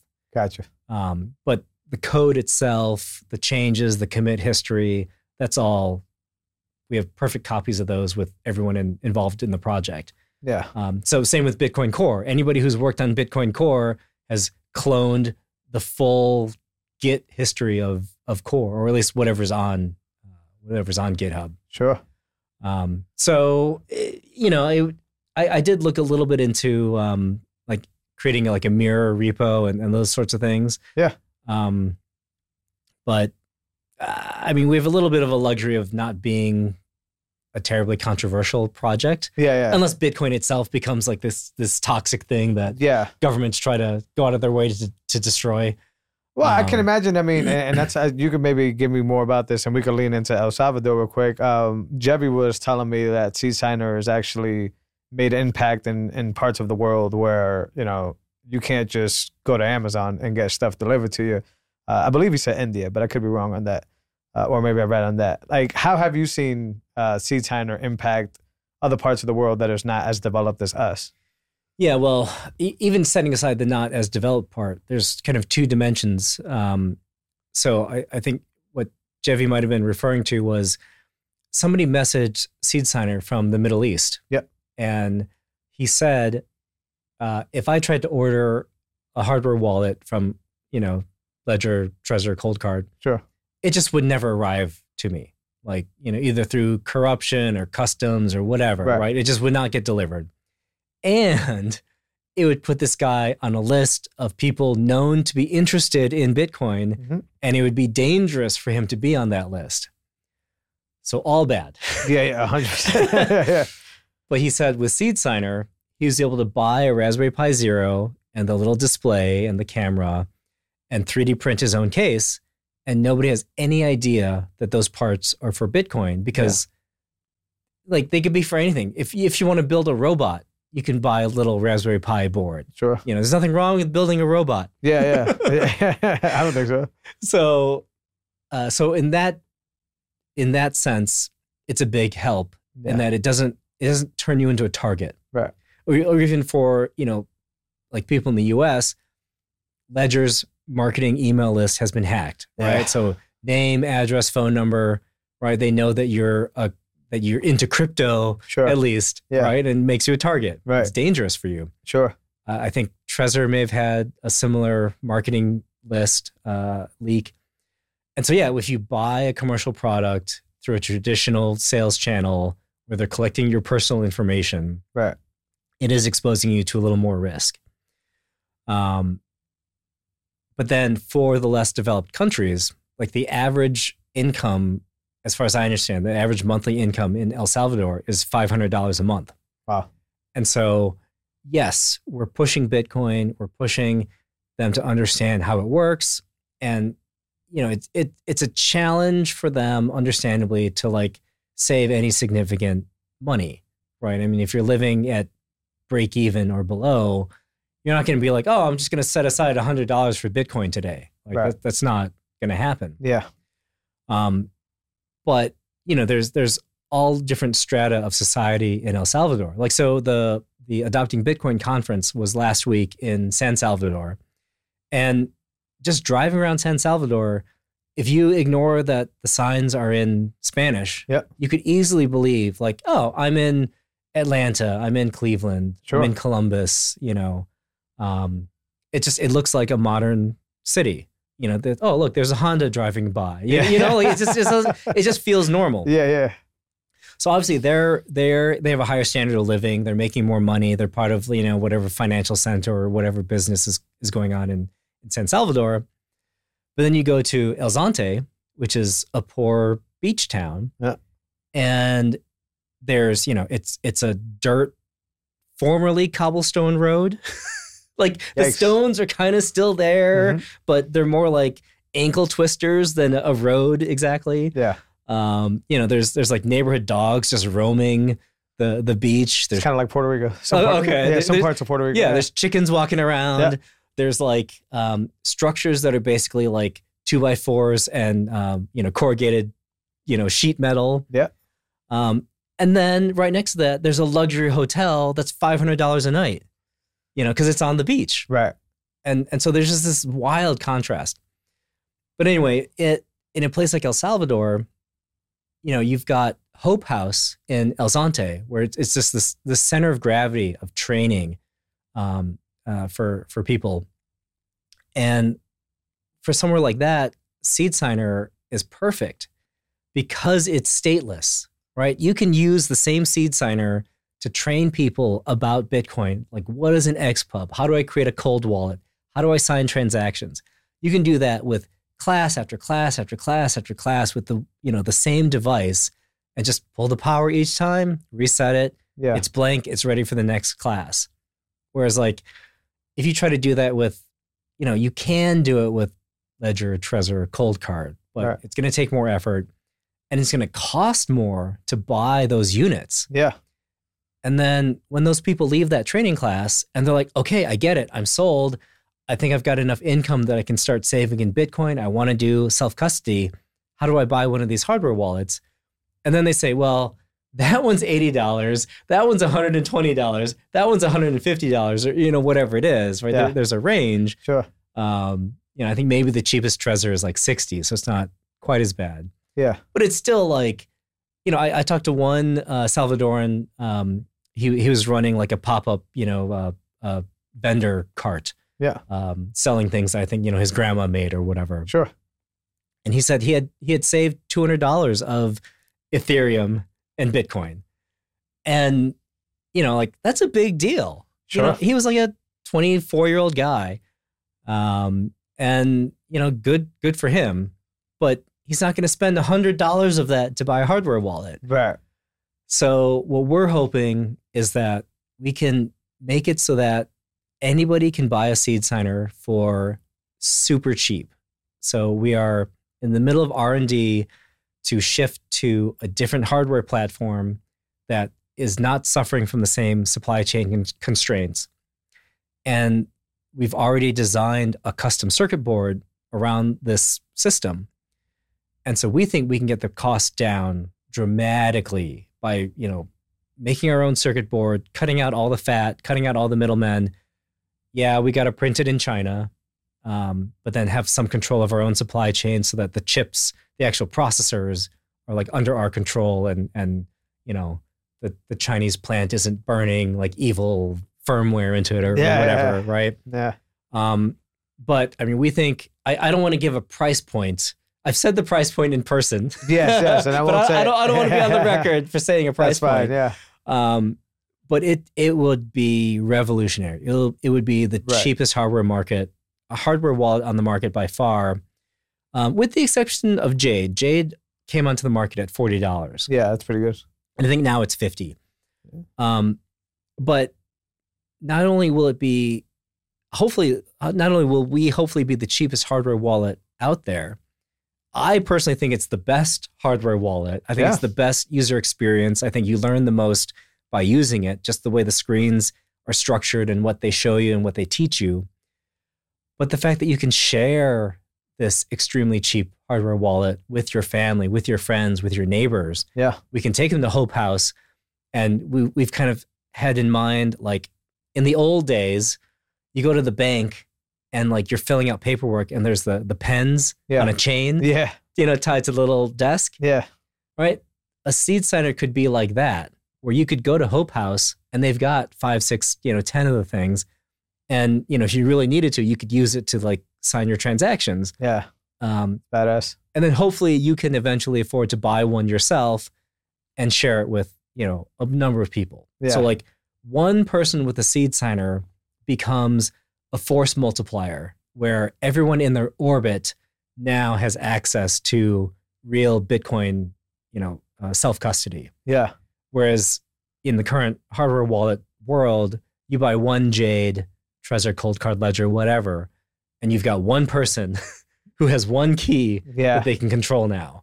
And, so even if you imagine like advanced users, like somebody's ready to do multi-sig in El Salvador. Right. Awesome. Maybe it's a business, right? And it's like you've got 3 principals in your company and you're making enough revenue to start saving in Bitcoin. But like, hey, I started this business with you. I trust you, but you're not going to be the only one that holds our Bitcoin key, damn it, right? Yeah. We're going to do a multi-sig. Yeah. And again, we just need to get one seed signer, and we just pass it between the 3 of us business owners, and we can control our company funds without colluding against each other. Yeah. That's amazing. So what's I don't know if you're even able to say, but what's that time frame for what you're thinking when you guys get that R&D done and get it out? If I wasn't a month into not being able to solve the current problem at all, I would give a different answer. Yeah. I would like, my optimism is like draining away. It's like killing my soul that like I'm just stuck in the mud. Yeah. Like programmers are like sharks. If we stop swimming, we die. Like I have not swam forward in weeks and weeks and weeks and weeks, and it's killing me. Yeah. But it's literally the last big piece to unlock. Okay. And once we unlock it, then I can start sprinting like crazy and adopting the code and making this happen. Yeah. We've already done a test print of this custom board that we think we can manufacture for cheap. The board totally doesn't work. There's problems with it all over the place, but that's to be expected. Sure. And it's kind of ideal because the hardware guy, and we're all volunteers, by the way. This is an open source project. Good point. There's no company behind it. Mm-hmm. And so when I say the hardware guy, it's like a guy with skills that can make a custom circuit board who's volunteering his time because he thinks the project is cool. Yeah. And, to be fair, if we get to where we think we're going to get to, which is selling a retail product, basically competing directly with Cold Card, Ledger, Trezor, Jade, at that point, it's probably going to make sense to have some sort of corporate entity to handle those sales. Sure. Maybe it's a nonprofit, right? Because our goal is to get as many of these into places like El Salvador, Palestine, Africa, as we can. Yeah. So we've talked to every Bitcoin VC that's out there. Oh, there's so many, right? We've talked to the handful of Bitcoin VCs out there. And they're all awesome, like good Bitcoiners that get it. Yeah. And they're excited about the project. But we're like, we want to sell these things as close to cost as we can into El Salvador. And we'll upcharge Americans, right? Yeah, 100%. Your price is $80. El Salvador's price is, a quarter of that, or even sure, right? Makes sense. But it's still not a money-making, powerhouse. Difficult, yeah. Right. Turn revenue on it, yeah. Yeah, and so we're trying to, this is all, and there's a couple Bitcoin companies / open source projects that are in this boat where we're trying to find a new path. How do you sell a product for a profit as an open source project that doesn't want to be a for-profit corporation? There's all these weird ingredients that just kind of don't make sense, and we're just going to have to find our way. Yeah. One of my sales pitches that will be coming to Unchained Capital when we're ready. Let's go. And someone there better damn well say yes to this because it's a great freaking idea, is we're making custom boards anyway, right? Yeah. So as part of, Unchained's commitment to this ecosystem and just wanting the publicity win of getting into El Salvador and whatever else. Sure. Imagine that Unchained does an order of, we're going to buy 10,000 seed signers. Yeah. We want 5,000 of them in a custom case that has the Unchained logo on it. Yeah. And when you turn it on, it says seed signer by Unchained Capital or vice versa, Dope, yeah. right? Like a co-branded experience in the device. And the code itself is already really flexible where we can change the user flows based on the settings configuration. And so we can even make it so that out of the box, it only supports the user flows that Unchained cares about for its users. Wow. Only multi-sig, no passphrase. Yeah. native SegWit or Taproot when you're ready to get there, right? And so there's nothing. The user doesn't have to be faced with any of these questions. It's amazing, yeah. Right?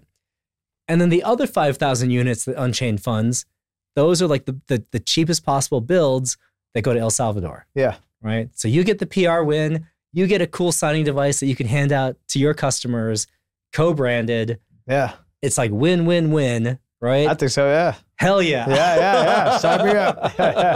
That'd be really cool. Yeah, I can't wait, man. I'm excited for what you guys got going on. I'm already excited about the product as it is. I'm gonna grab one after this conversation. And I always insist right now. Yeah, we don't call it a product. Oh, okay. Companies sell products. We are an open source project. Love it. Yeah. So the project, I am excited about the project. Then let me clean that up. One more question before you can let the listeners know where they can get their seed signers or anything else. Well, two. Let's go with two. El Salvador. How was El Salvador? I think you're the first person I know that I've talked to in person that's been there. Yeah. So it was, I didn't know what to expect. Right. And the week started off at the conference in San Salvador. The conference is almost exclusively in English. They had translator headsets for the Spanish speakers.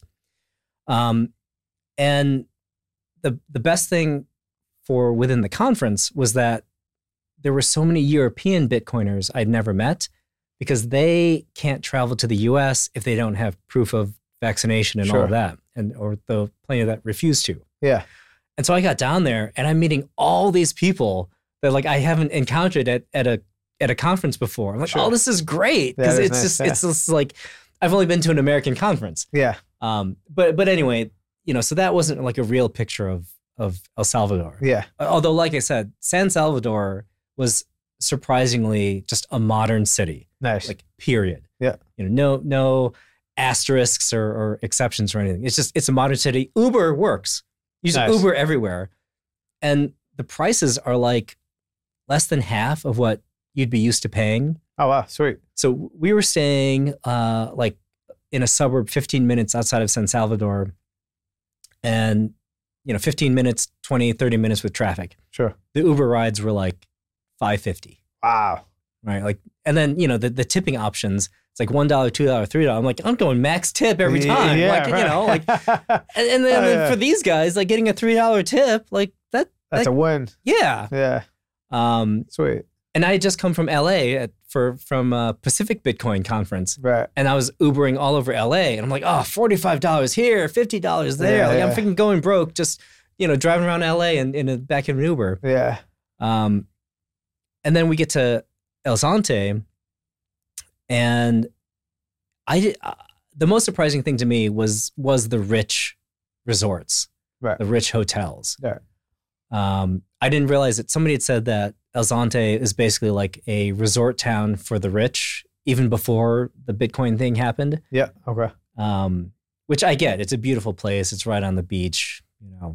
Good place to learn how to surf. Sure. I'm afraid of drowning. I didn't partake. I'm with you. And then the experience of trying to use Bitcoin in El Salvador was, again, it was about what you'd expect. Like, it's not 100%. Yeah.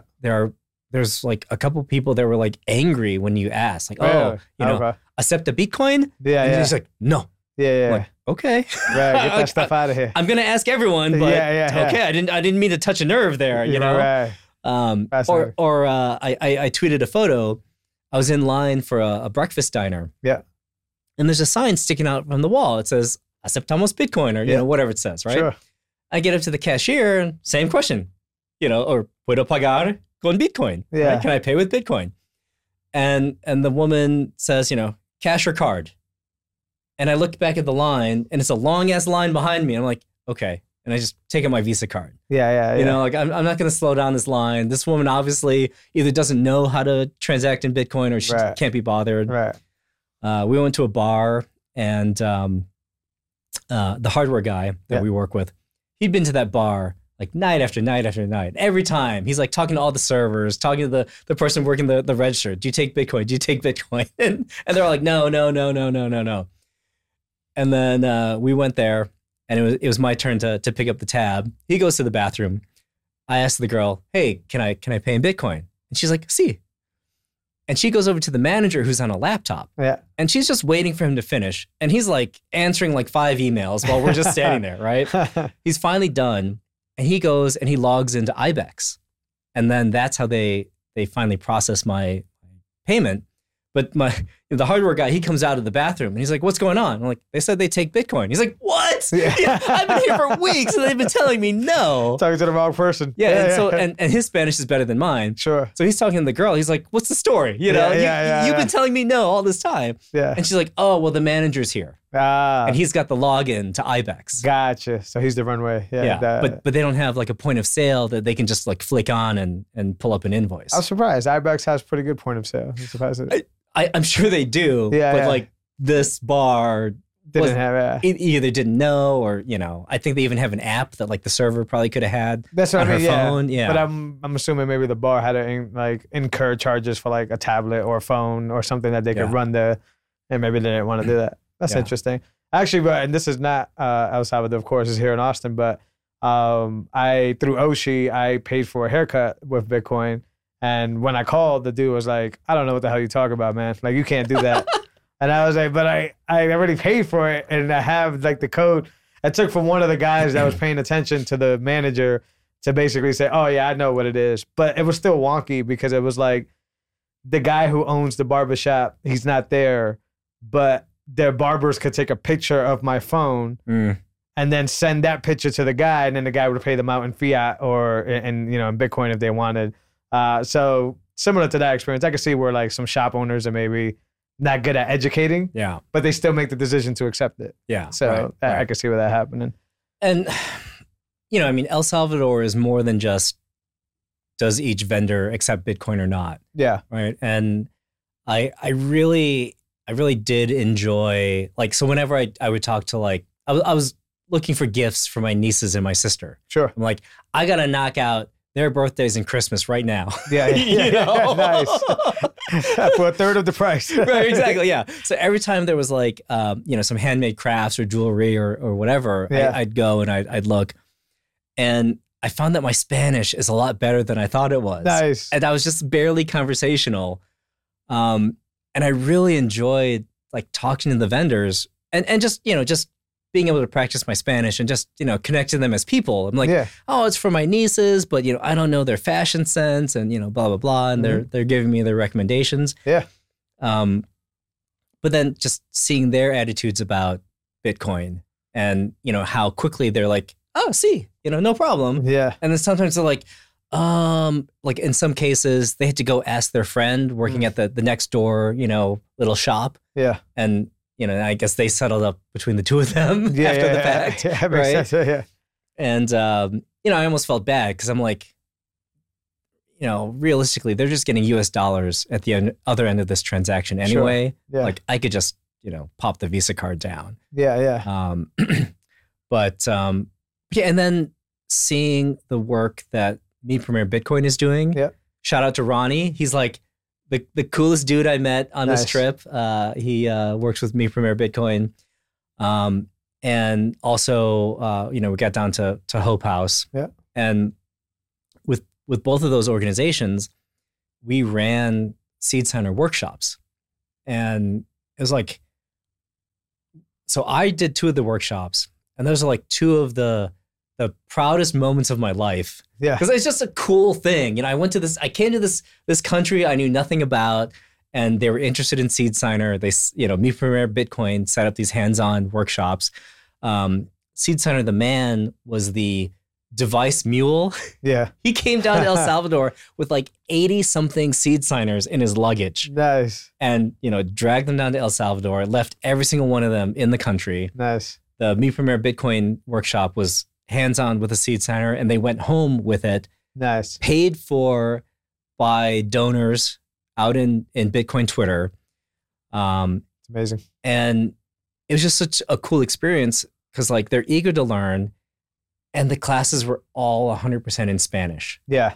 And so like I'm sweating it because I'm like, oh man, I studied Spanish from like 5th grade through high school, and I haven't used it since. Yeah. And like I'm just so rusty. Never mind Bitcoin lingo. Right. But it turns out, when you're doing a workshop and all you're doing is standing up there giving instructions, Yeah.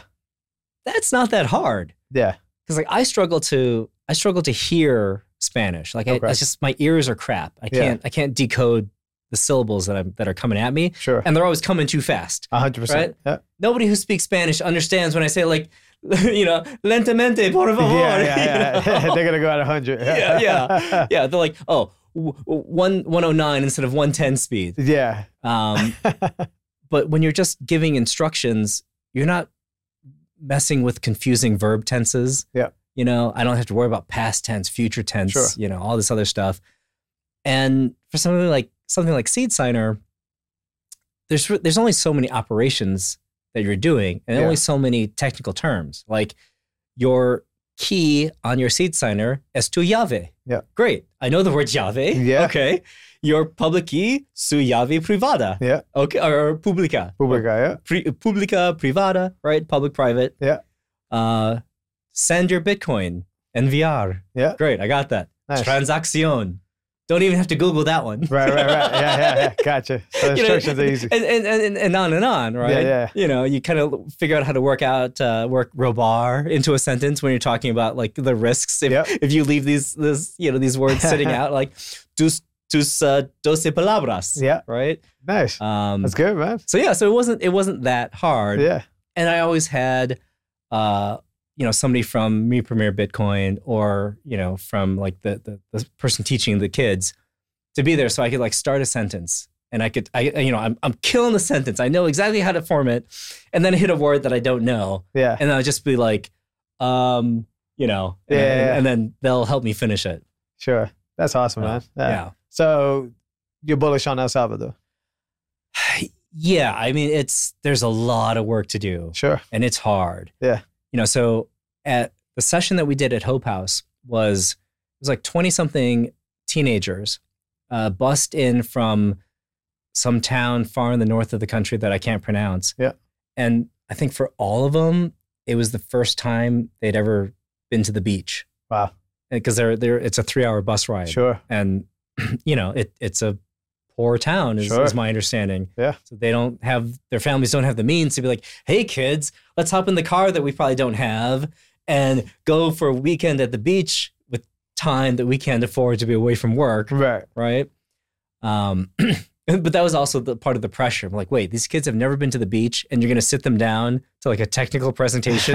All they want to do is go out there and have fun. Yeah, right. We got to keep this short and light, guys. Yeah. Good call. Yeah. Great. But yeah, I mean, that challenge, like, and,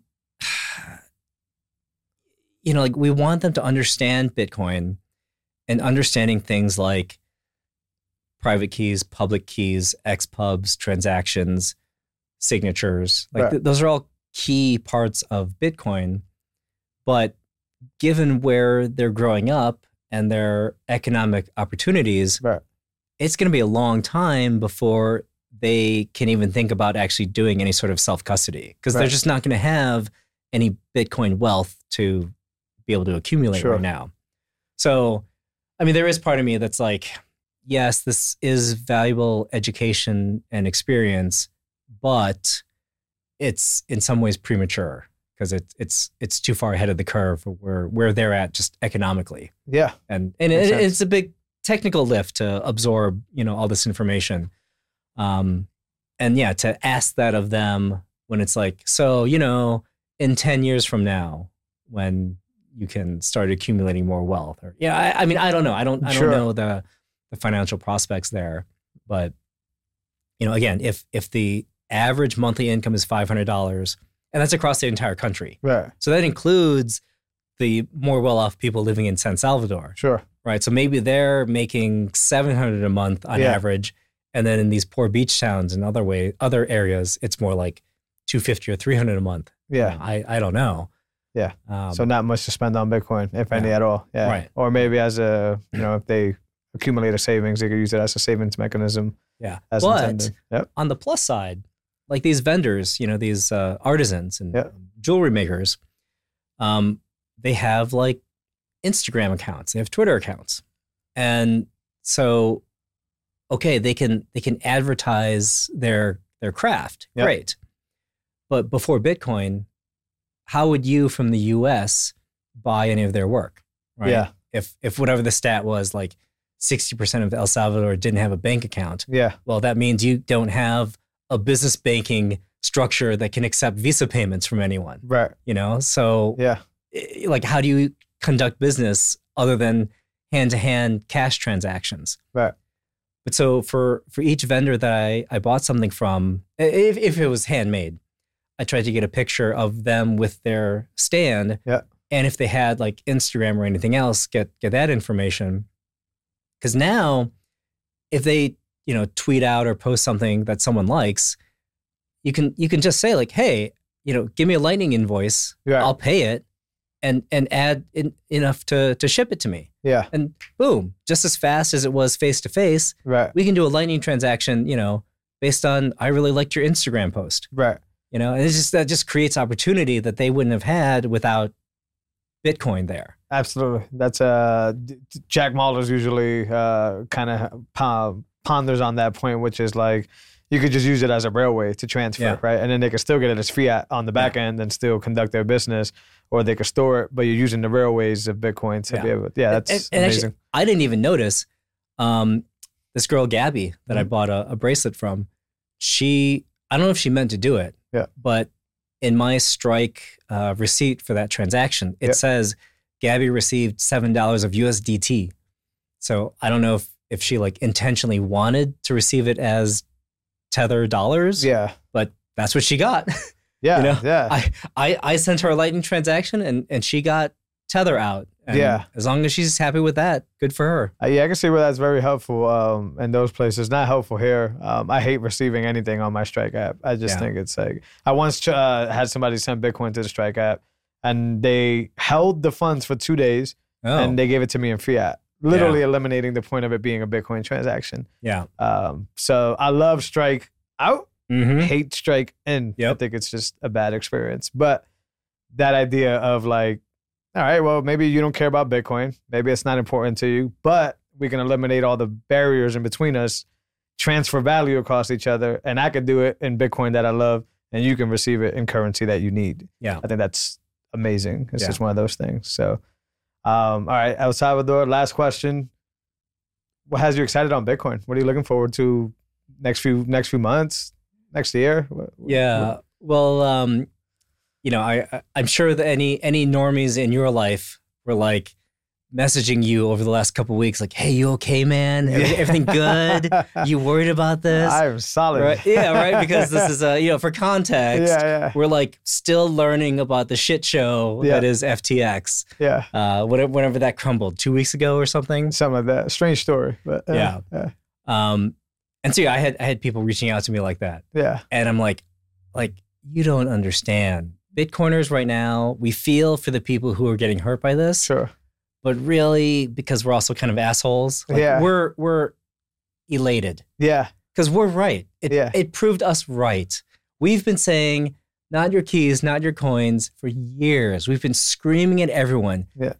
Don't mess with the stupid yield, all of that. Just get your value off of the exchange. Don't have it in any third party's hands.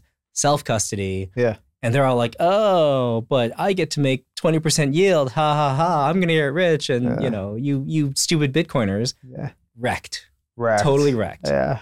So, yeah, I don't want to, like, gloat too hard. Because, again, like, lots and lots of people got very, very horribly hurt by this. Yeah. And I do feel for them. Indeed. And a lot of them are noobs who don't know enough to know what risk they were putting themselves in. So I genuinely feel for them. Yeah, same here. But I think this is just the healthiest thing possible for Bitcoin. Like, you've got to flush out this nonsense. And like reading the media right now is terrible because they can't distinguish in their mind. Yeah. Like articles will literally just swap Bitcoin and crypto in every other sentence, right? They don't care. Yeah. Crypto did this. Bitcoin lost 10%. Crypto this. Bitcoin that. Right? But they'll eventually figure it out. Yeah. They'll be to the game late, and that's fine. Yeah. We'll just be proven right 10 years from now. No worries. But it's so healthy for Bitcoin. It is. Like we're just going to be able to draw such a clear distinction in the asset itself, how it behaves, how it I almost said how it's managed. Yeah. That's like sacrilege. No, how it exists. Yeah. How it perpetuates itself. Yeah. How it's a self-running machine of balanced selfish incentives. Right. The game theory works in all directions. Versus the culture and the poison of the shitcoin casinos and the ridiculous imaginary yield. All of that, burn it to the ground. I hope that the people who got burned by that learn from it. I hope that they can recover from it. And I hope they learn the lesson. Yeah. I mean, I'm sure there's going to be a big chunk of the people that are just like, well, the next time Bitcoin pumps, here we go, baby. Back in the shitcoin casino. Yeah. I'm going to make 100x. Yeah. But I think, even if it's just 10% of the people who got wrecked, we just minted 10% new Bitcoiners through this experience. Yeah. Yeah. They got to go get themselves a seed signer. That's what they got to do. Damn straight.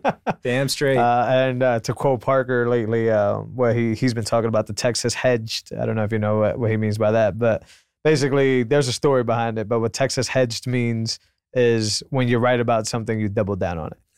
Right? And us Bitcoiners, we're so damn right that we're Texas hedged all across the board. We just know the right way to do it. Yeah. Keith, I appreciate you, man. This has been a fascinating and awesome conversation. To think that, I don't know, 9 hours ago we just met or something like that. It's really cool, man. But, you're my bud now. Absolutely, good sir. Let the people know where they can pick up a seed signer, where they can follow you, anywhere you want to send them. So the best way to get a seed signer is the hardest, which is find the damn parts yourself. Yeah. No trust involved. No third party, any of that. But since it is difficult, if you're comfortable with the trade-off, you can go to the seedsigner.com website, and there is a link to a store where you can buy kits. And I think you have the option of getting just the pieces for the kit or getting it fully assembled. It's not that hard to assemble, but okay, it's up to you, I think.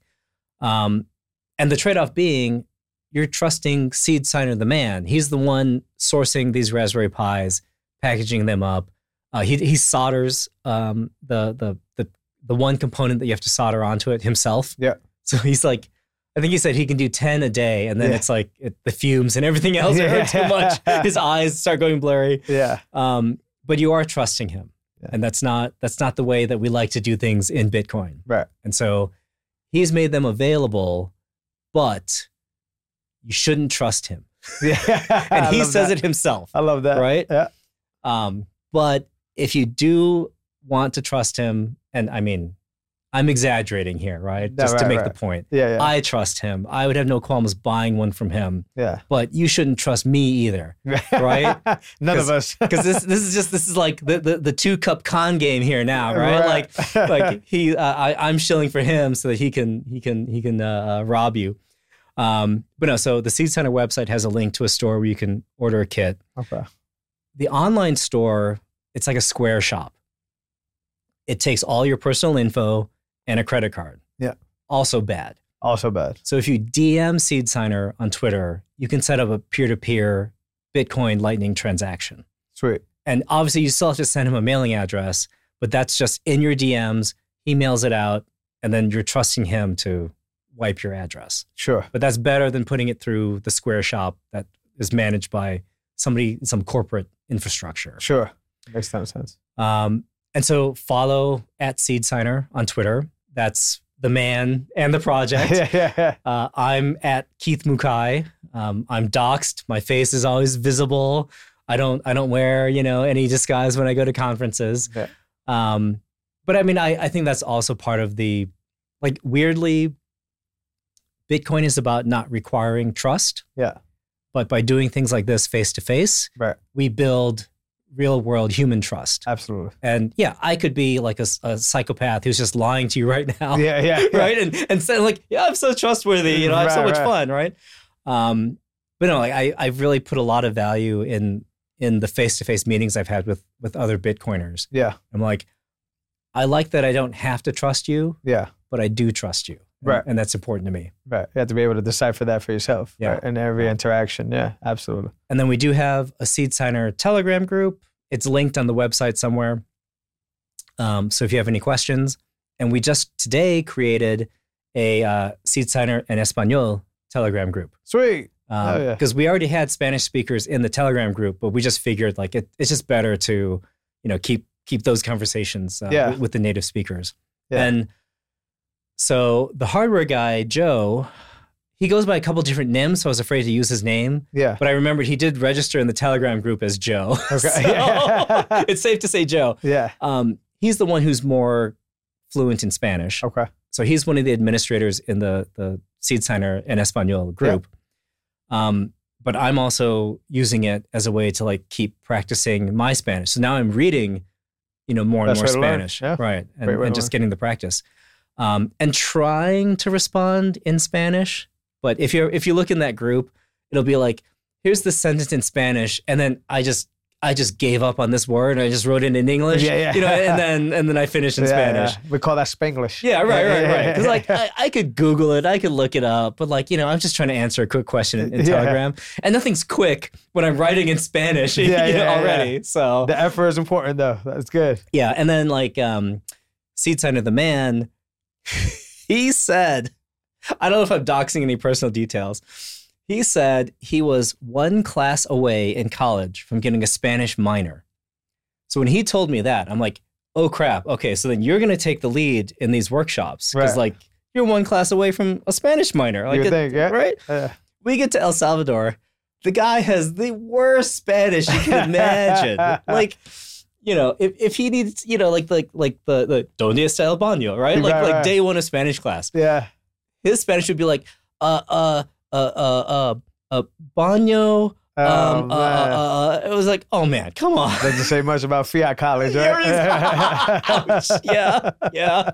Demand a refund. Yeah, for real. That's funny. But anyway, so he'll full on type English into Google Translate, hit translate, and then copy and paste the Spanish hilarious. In. So if Seed Signer sounds a little strange in the Spanish Telegram group, it's Google. It's Google. Yeah. That's hilarious. Yeah. All right. Any other places to go? No, that's it. That's great. What about supporting the project when it comes to contributing? Yeah. So on the website, there's a donate link. Yeah. And organizations like the Human Rights Foundation have given us grants in the past. Yep. We've talked with groups like OpenSats. They haven't donated yet. But I think very likely someday, soon-ish, Odell, it'll be coming. 5% of the splits for the show always go to OpenSat, so we're gonna have to start getting that out. Not in, we gotta go out now. Yeah, we need value for value that pays for value. That pays for 100%. Yeah, that's super cool. Donations are great, but just really, even more than that, just get your hands on a Seed Signer. Even if people go to meetups and they'll bring their Seed Signer and do like workshops at a meetup. Yeah. Get a Seed Signer, learn how it works, play with it, tell other people about it. And when we can manufacture these custom boards at a good price and at massive scale, then go out and buy one. Gotcha. Awesome conversation filled with a ton of value for y'all. I appreciate you, good sir. Value for Value is where you find us. Podcasting 2.0 apps. That's how we keep the lights on the show. Fountain and Breeze seem to be our favorite, but there's over 30 of them, so go check out your favorite one and feel free to stream some sats to the show. If you want this 4K content, Bitcoin TV. That's the place we go. We want to make sure we're teeing up Bitcoin media at its finest, and those are the places you can find us. If you haven't made your way over to the Bitcoin standard of media consumption, what's wrong with y'all? Y'all need to catch up. But you can find us on YouTube. You can find us on Spotify, all those other places. Tickle the algorithm, rate, share, subscribe, those things that those weird algorithms like. And that's going to help us float up to the top so we can finally get more of y'all over to the Bitcoin standard of media. Appreciate y'all as always. I'll see you next week. Take care.